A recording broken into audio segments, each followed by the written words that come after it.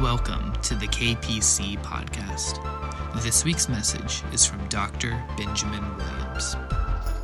We are still in the season of Easter, when we remember and reflect on the resurrection of Jesus Christ and what that means for the world and what it means for each one of us.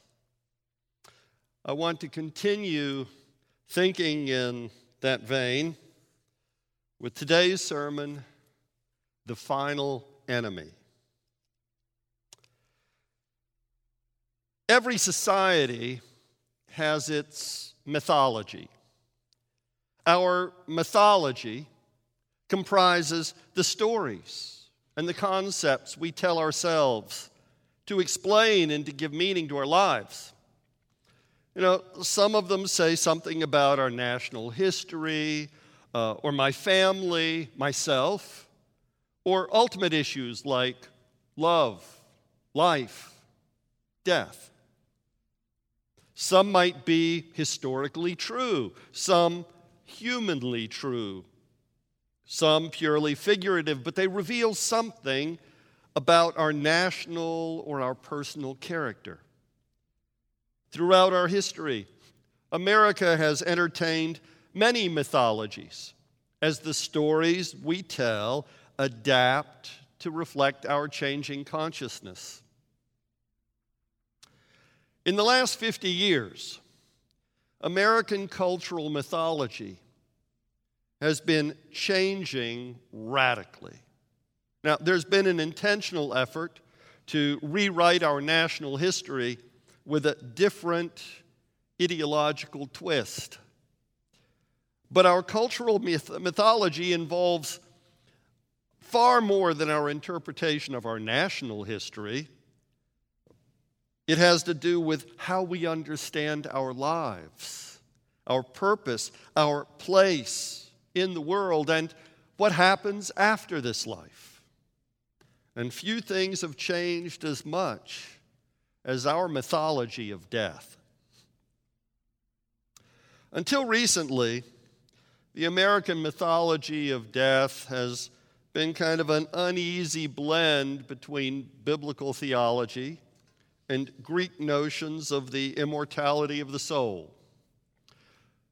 We'd say death might be inevitable, but is no welcome guest, a dark figure, a grim reaper, a thief who invades your home to steal your loved ones.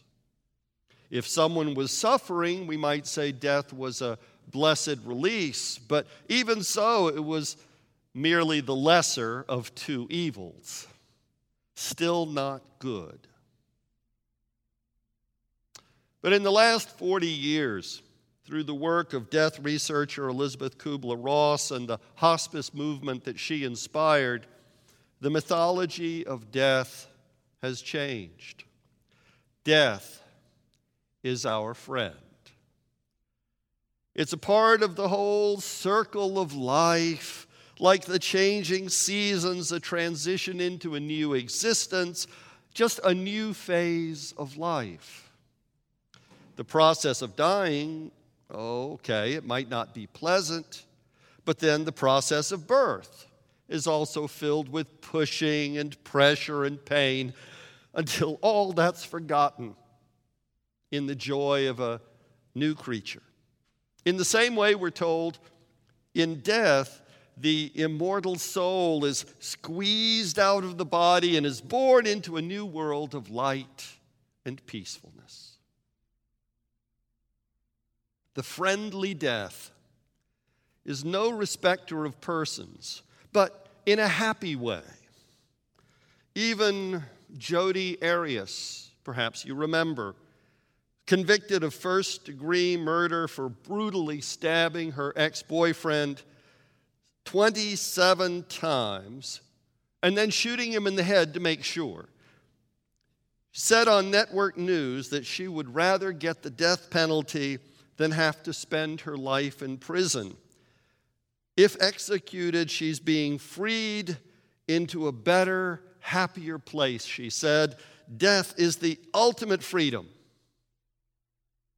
No judgment, no accountability, no possibility of eternal punishment. Death, it's only our midwife into a better life, even for an immoral monster. Welcome to the friendly death.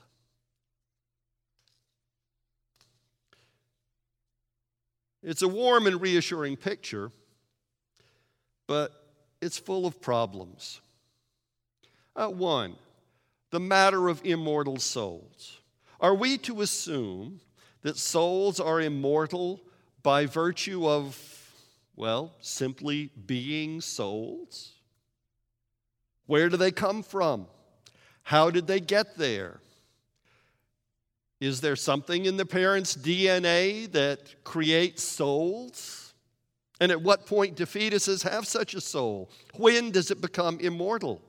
At the moment of conception, or viability, or birth? And what ramifications might that have for our culture and our law at large? Or two, the matter of justice in the universe. If all death is friendly and simply part of life and the afterlife, happy for everyone, what about accountability? Accountability for the cruel. What about justice? Justice for the victims. Will the Nazi Holocaust and the Stalinist gulags go unavenged? And then third, there's the kindliness of death itself. If death is such a friend, why do the dying instinctively and naturally struggle to survive another day, another hour, another breath, another heartbeat? You see, the friendliness of death comforts not the dying, but the survivors, to make us feel better and to avoid the sharper stings of grief. It is, it's convenient. And American culture has become, if nothing else, all about personal convenience. The biblical understanding of death is, I think, far more honest. We did not and do not give ourselves life, but rather life is a gift at conception, and it's not something that adheres to the nature of souls themselves. Life is also a good worth protecting and fighting for and should not be let go of flippantly or lightly. And while life might have its rhythms, it's not an endless circle. But like human history at large, it moves from point A to point B. It is linear. And life after death, it too is a gift of God. The Bible does not teach the immortality of souls. It teaches resurrection. It does not teach the friendliness of death. Death is our enemy, the final enemy. The first century world, it encompassed cultures as diverse as the Greeks, the Romans, the Gauls, the Egyptians, and of course all kinds of Jews. Each folk culture thought, differently. And as the Christian gospel moved out of its Jewish cradle into the broader Hellenistic world, its radically new message of a crucified Savior raised from the dead ran head-to-head with different mythologies of death and life after death. It should not surprise us that the new believers might have trouble understanding what the resurrection of Jesus means for us and for the afterlife.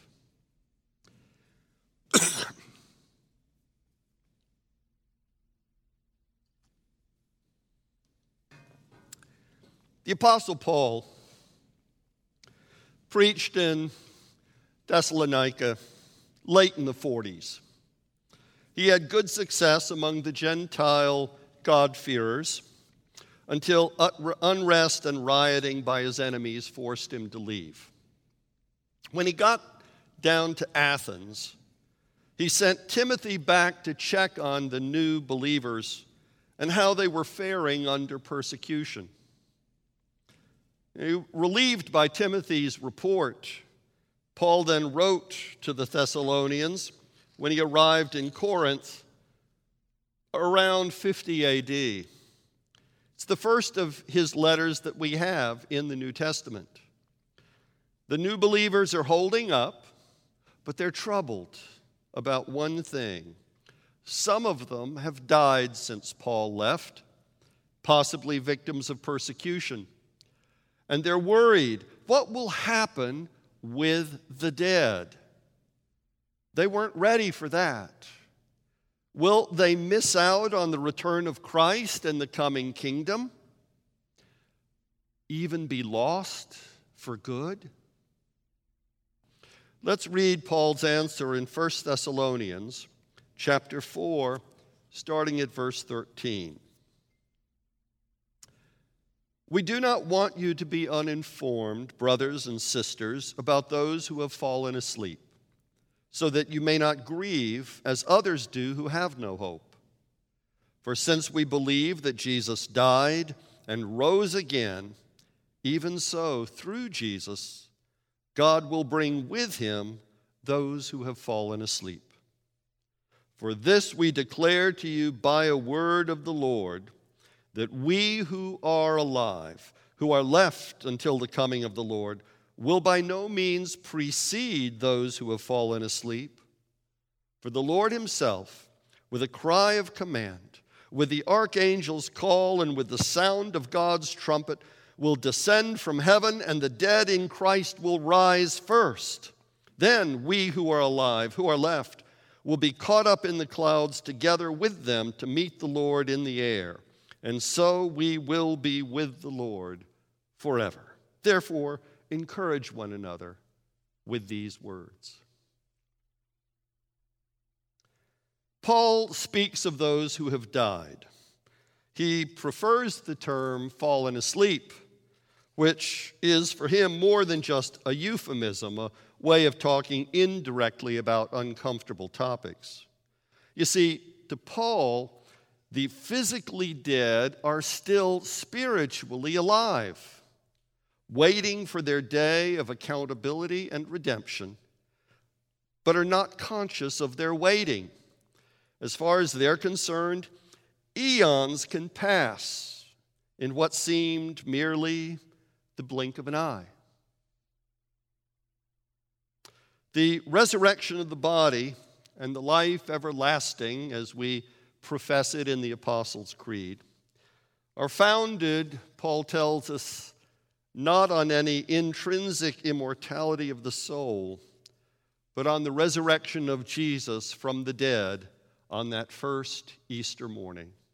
Remember, as Paul writes these words, it's been less than 20 years since that day. Because Jesus died and was raised to new life, again, by the power of God, so too, those who belong to Jesus, who die, will be raised to new life as well. His resurrection is the pattern, the template, the precedent for all those who follow him. The one who will accomplish this is, once more, God the Father. This time, he will raise the dead through Christ. That is, just as Jesus was raised by the Father, if you are in Christ, you'll be raised with him.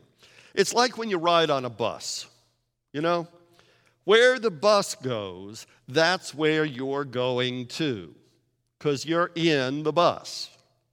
So if you are in Christ, you will go where Christ has gone and where Christ is going, because you are in the bus. You are in Christ. This resurrection of the saints, Paul tells us, will coincide with the return of Jesus to earth.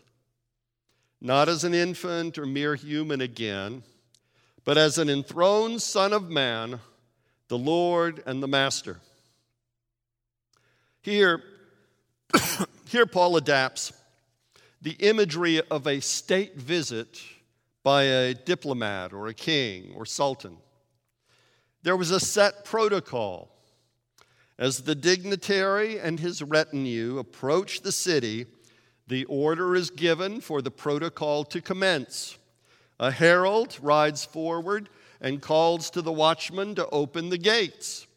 Then a trumpet is blown to alert the residents, and at this, the people stream out to line the road in welcome and then fall in behind him to escort him into the city.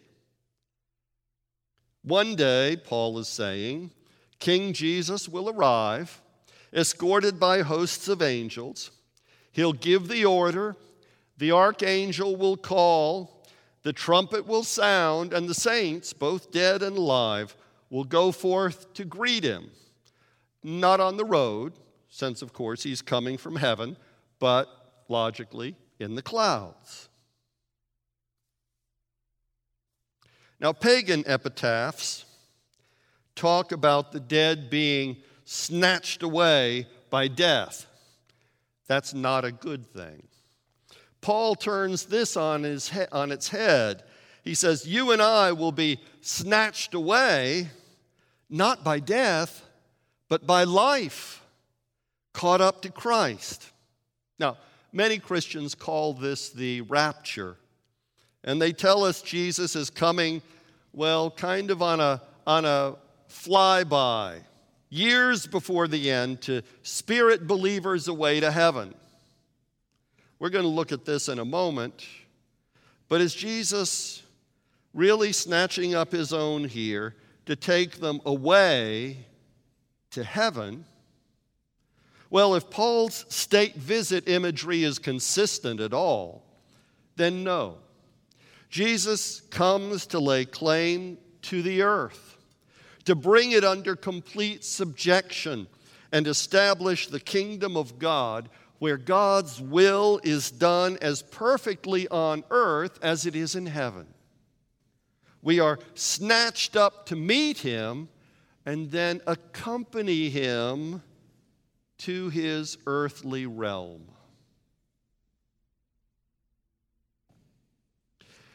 Now, Paul wrote to Thessalonica from Corinth. And there's some irony in this, because we learn later that the Corinthians were even more confused about death and resurrection than the Thessalonians were. About 3 or 4 years later, Paul has to write to the Corinthians then from Ephesus to set them right about the resurrection of the dead and the return of Christ. Now, some of the Corinthians had been saying there is no resurrection of the dead. Now, not that they thought Jesus had not been raised from the dead. Paul can pretty well assume that they know and believe that Jesus was raised on Easter.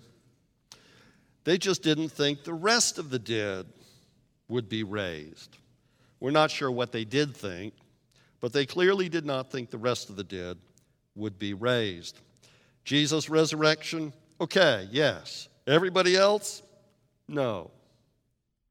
So Paul has to explain to them, and he spends most of chapter 15 in 1 Corinthians pointing out the connection or explaining the connection between Jesus' resurrection and the resurrection of believers. Let's look at 1 Corinthians chapter 15, starting at verse 20. In fact, Christ has been raised from the dead, the first fruits of those who have fallen asleep. For since death came through a human being, the resurrection of the dead also came through a human being. That is, for as all die in Adam, so all will be made alive in Christ, but each in its own order. Christ the first fruits, then it is coming those who belong to Christ, and then comes the end, that is, the consummation is the word there, when he hands over the kingdom to God the Father, after he has destroyed every ruler and every authority and power. For he must reign until he has put all his enemies under his feet. The last enemy to be destroyed is death. Now, Paul's first point is that there is a direct connection between what happens to Jesus and what happens to you and me. Like our death and his death are interconnected, so also his new life and our new life are inseparable. Jesus is the first fruits. That means he represents the whole. By the way, you and I are the whole. Jesus' resurrection is what, well, you might call it God's promissory note, his guarantee of what he has purposed for you.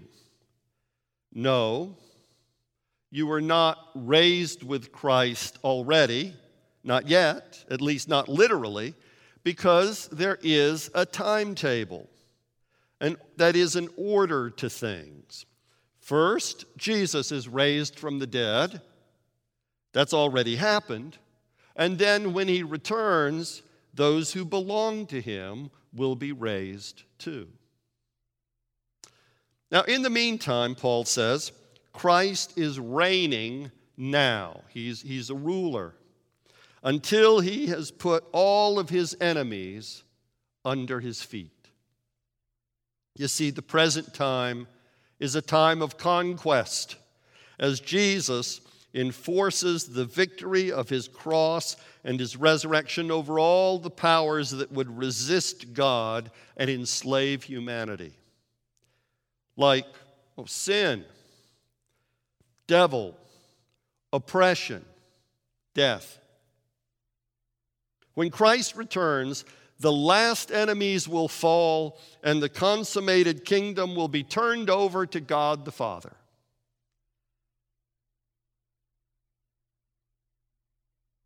Sin was, of course, decisively defeated by Christ on the cross.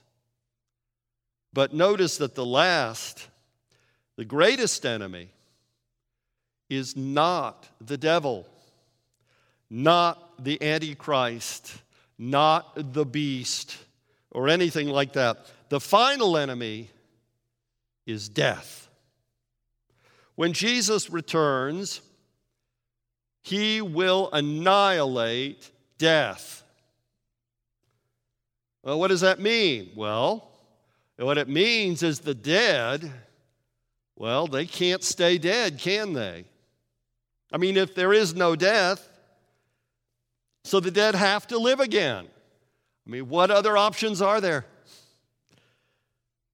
The elimination of death and the resurrection of the dead are one and the same triumph of Christ.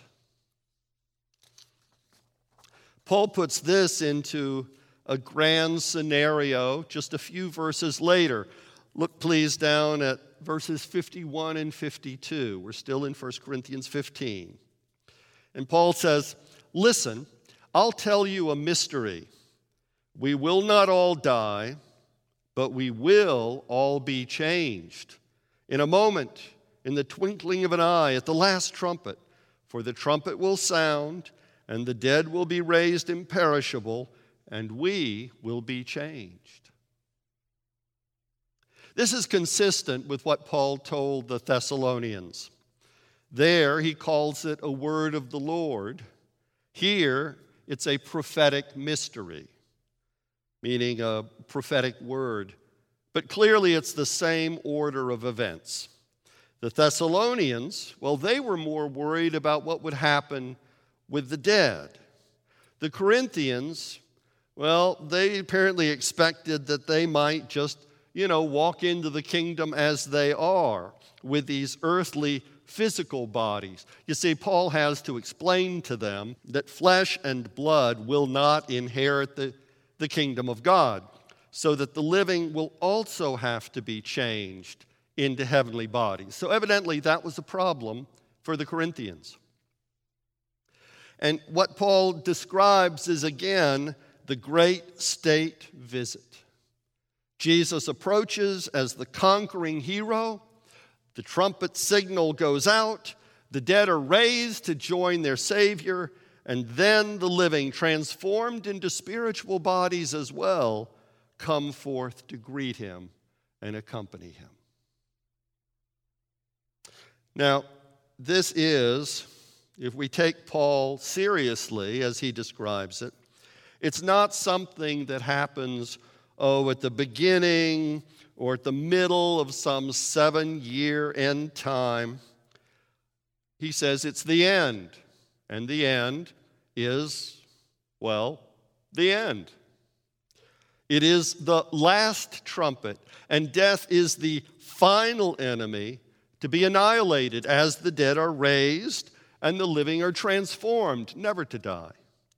The day will come when death will be no more, and we will be beyond death, because Jesus Christ has given us life. And because the Son of God is forever, his life is eternal. And the resurrection life he gives you can and will never end. But I do want you to notice one thing more. Paul knows that his image of Jesus' state visit is itself ultimately only a symbol. It's a picture, as imperfect and incomplete as our understanding and our language. He says, in a moment, in the twinkling of an eye. This is not some drawn-out process as earthly receptions are drawn out. You're not going to have this long trumpet blast. He says it's in a moment, in the twinkling of an eye. It's instantaneous, a flash, a blink of the eye. You see, here the pictures and the symbols are for a moment set aside.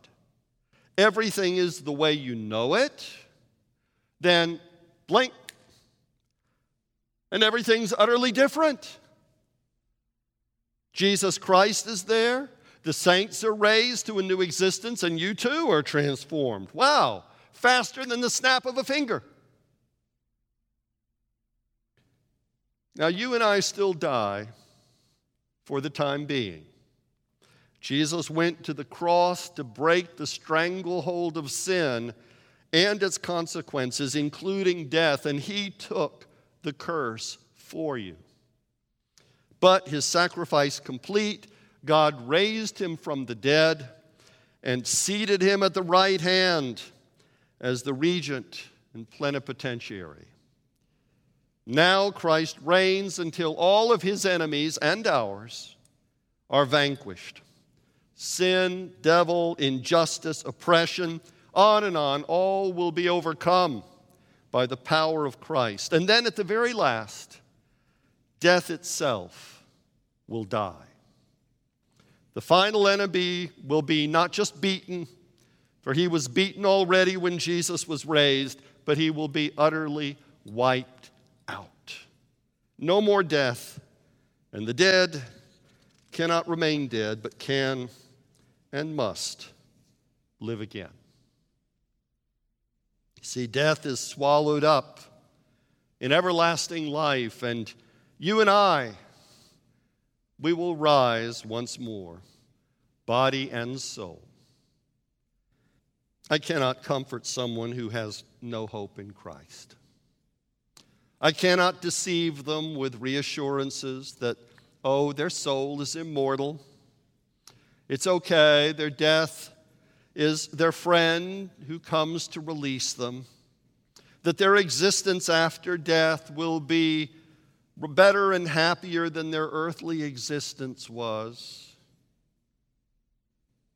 Not if someone has no hope in Christ. I cannot say that. I know only the hope that you and I have in and through the resurrection of Jesus Christ. Because he was raised and lives forever, in him, you and I will be raised and live forever too. Upon death, we will wait.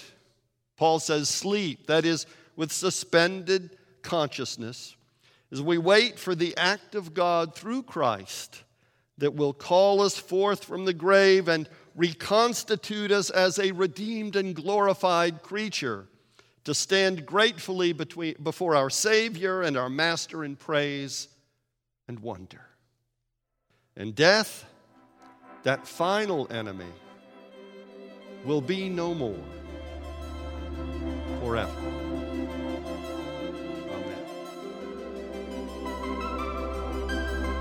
Thank you for listening to the KPC podcast.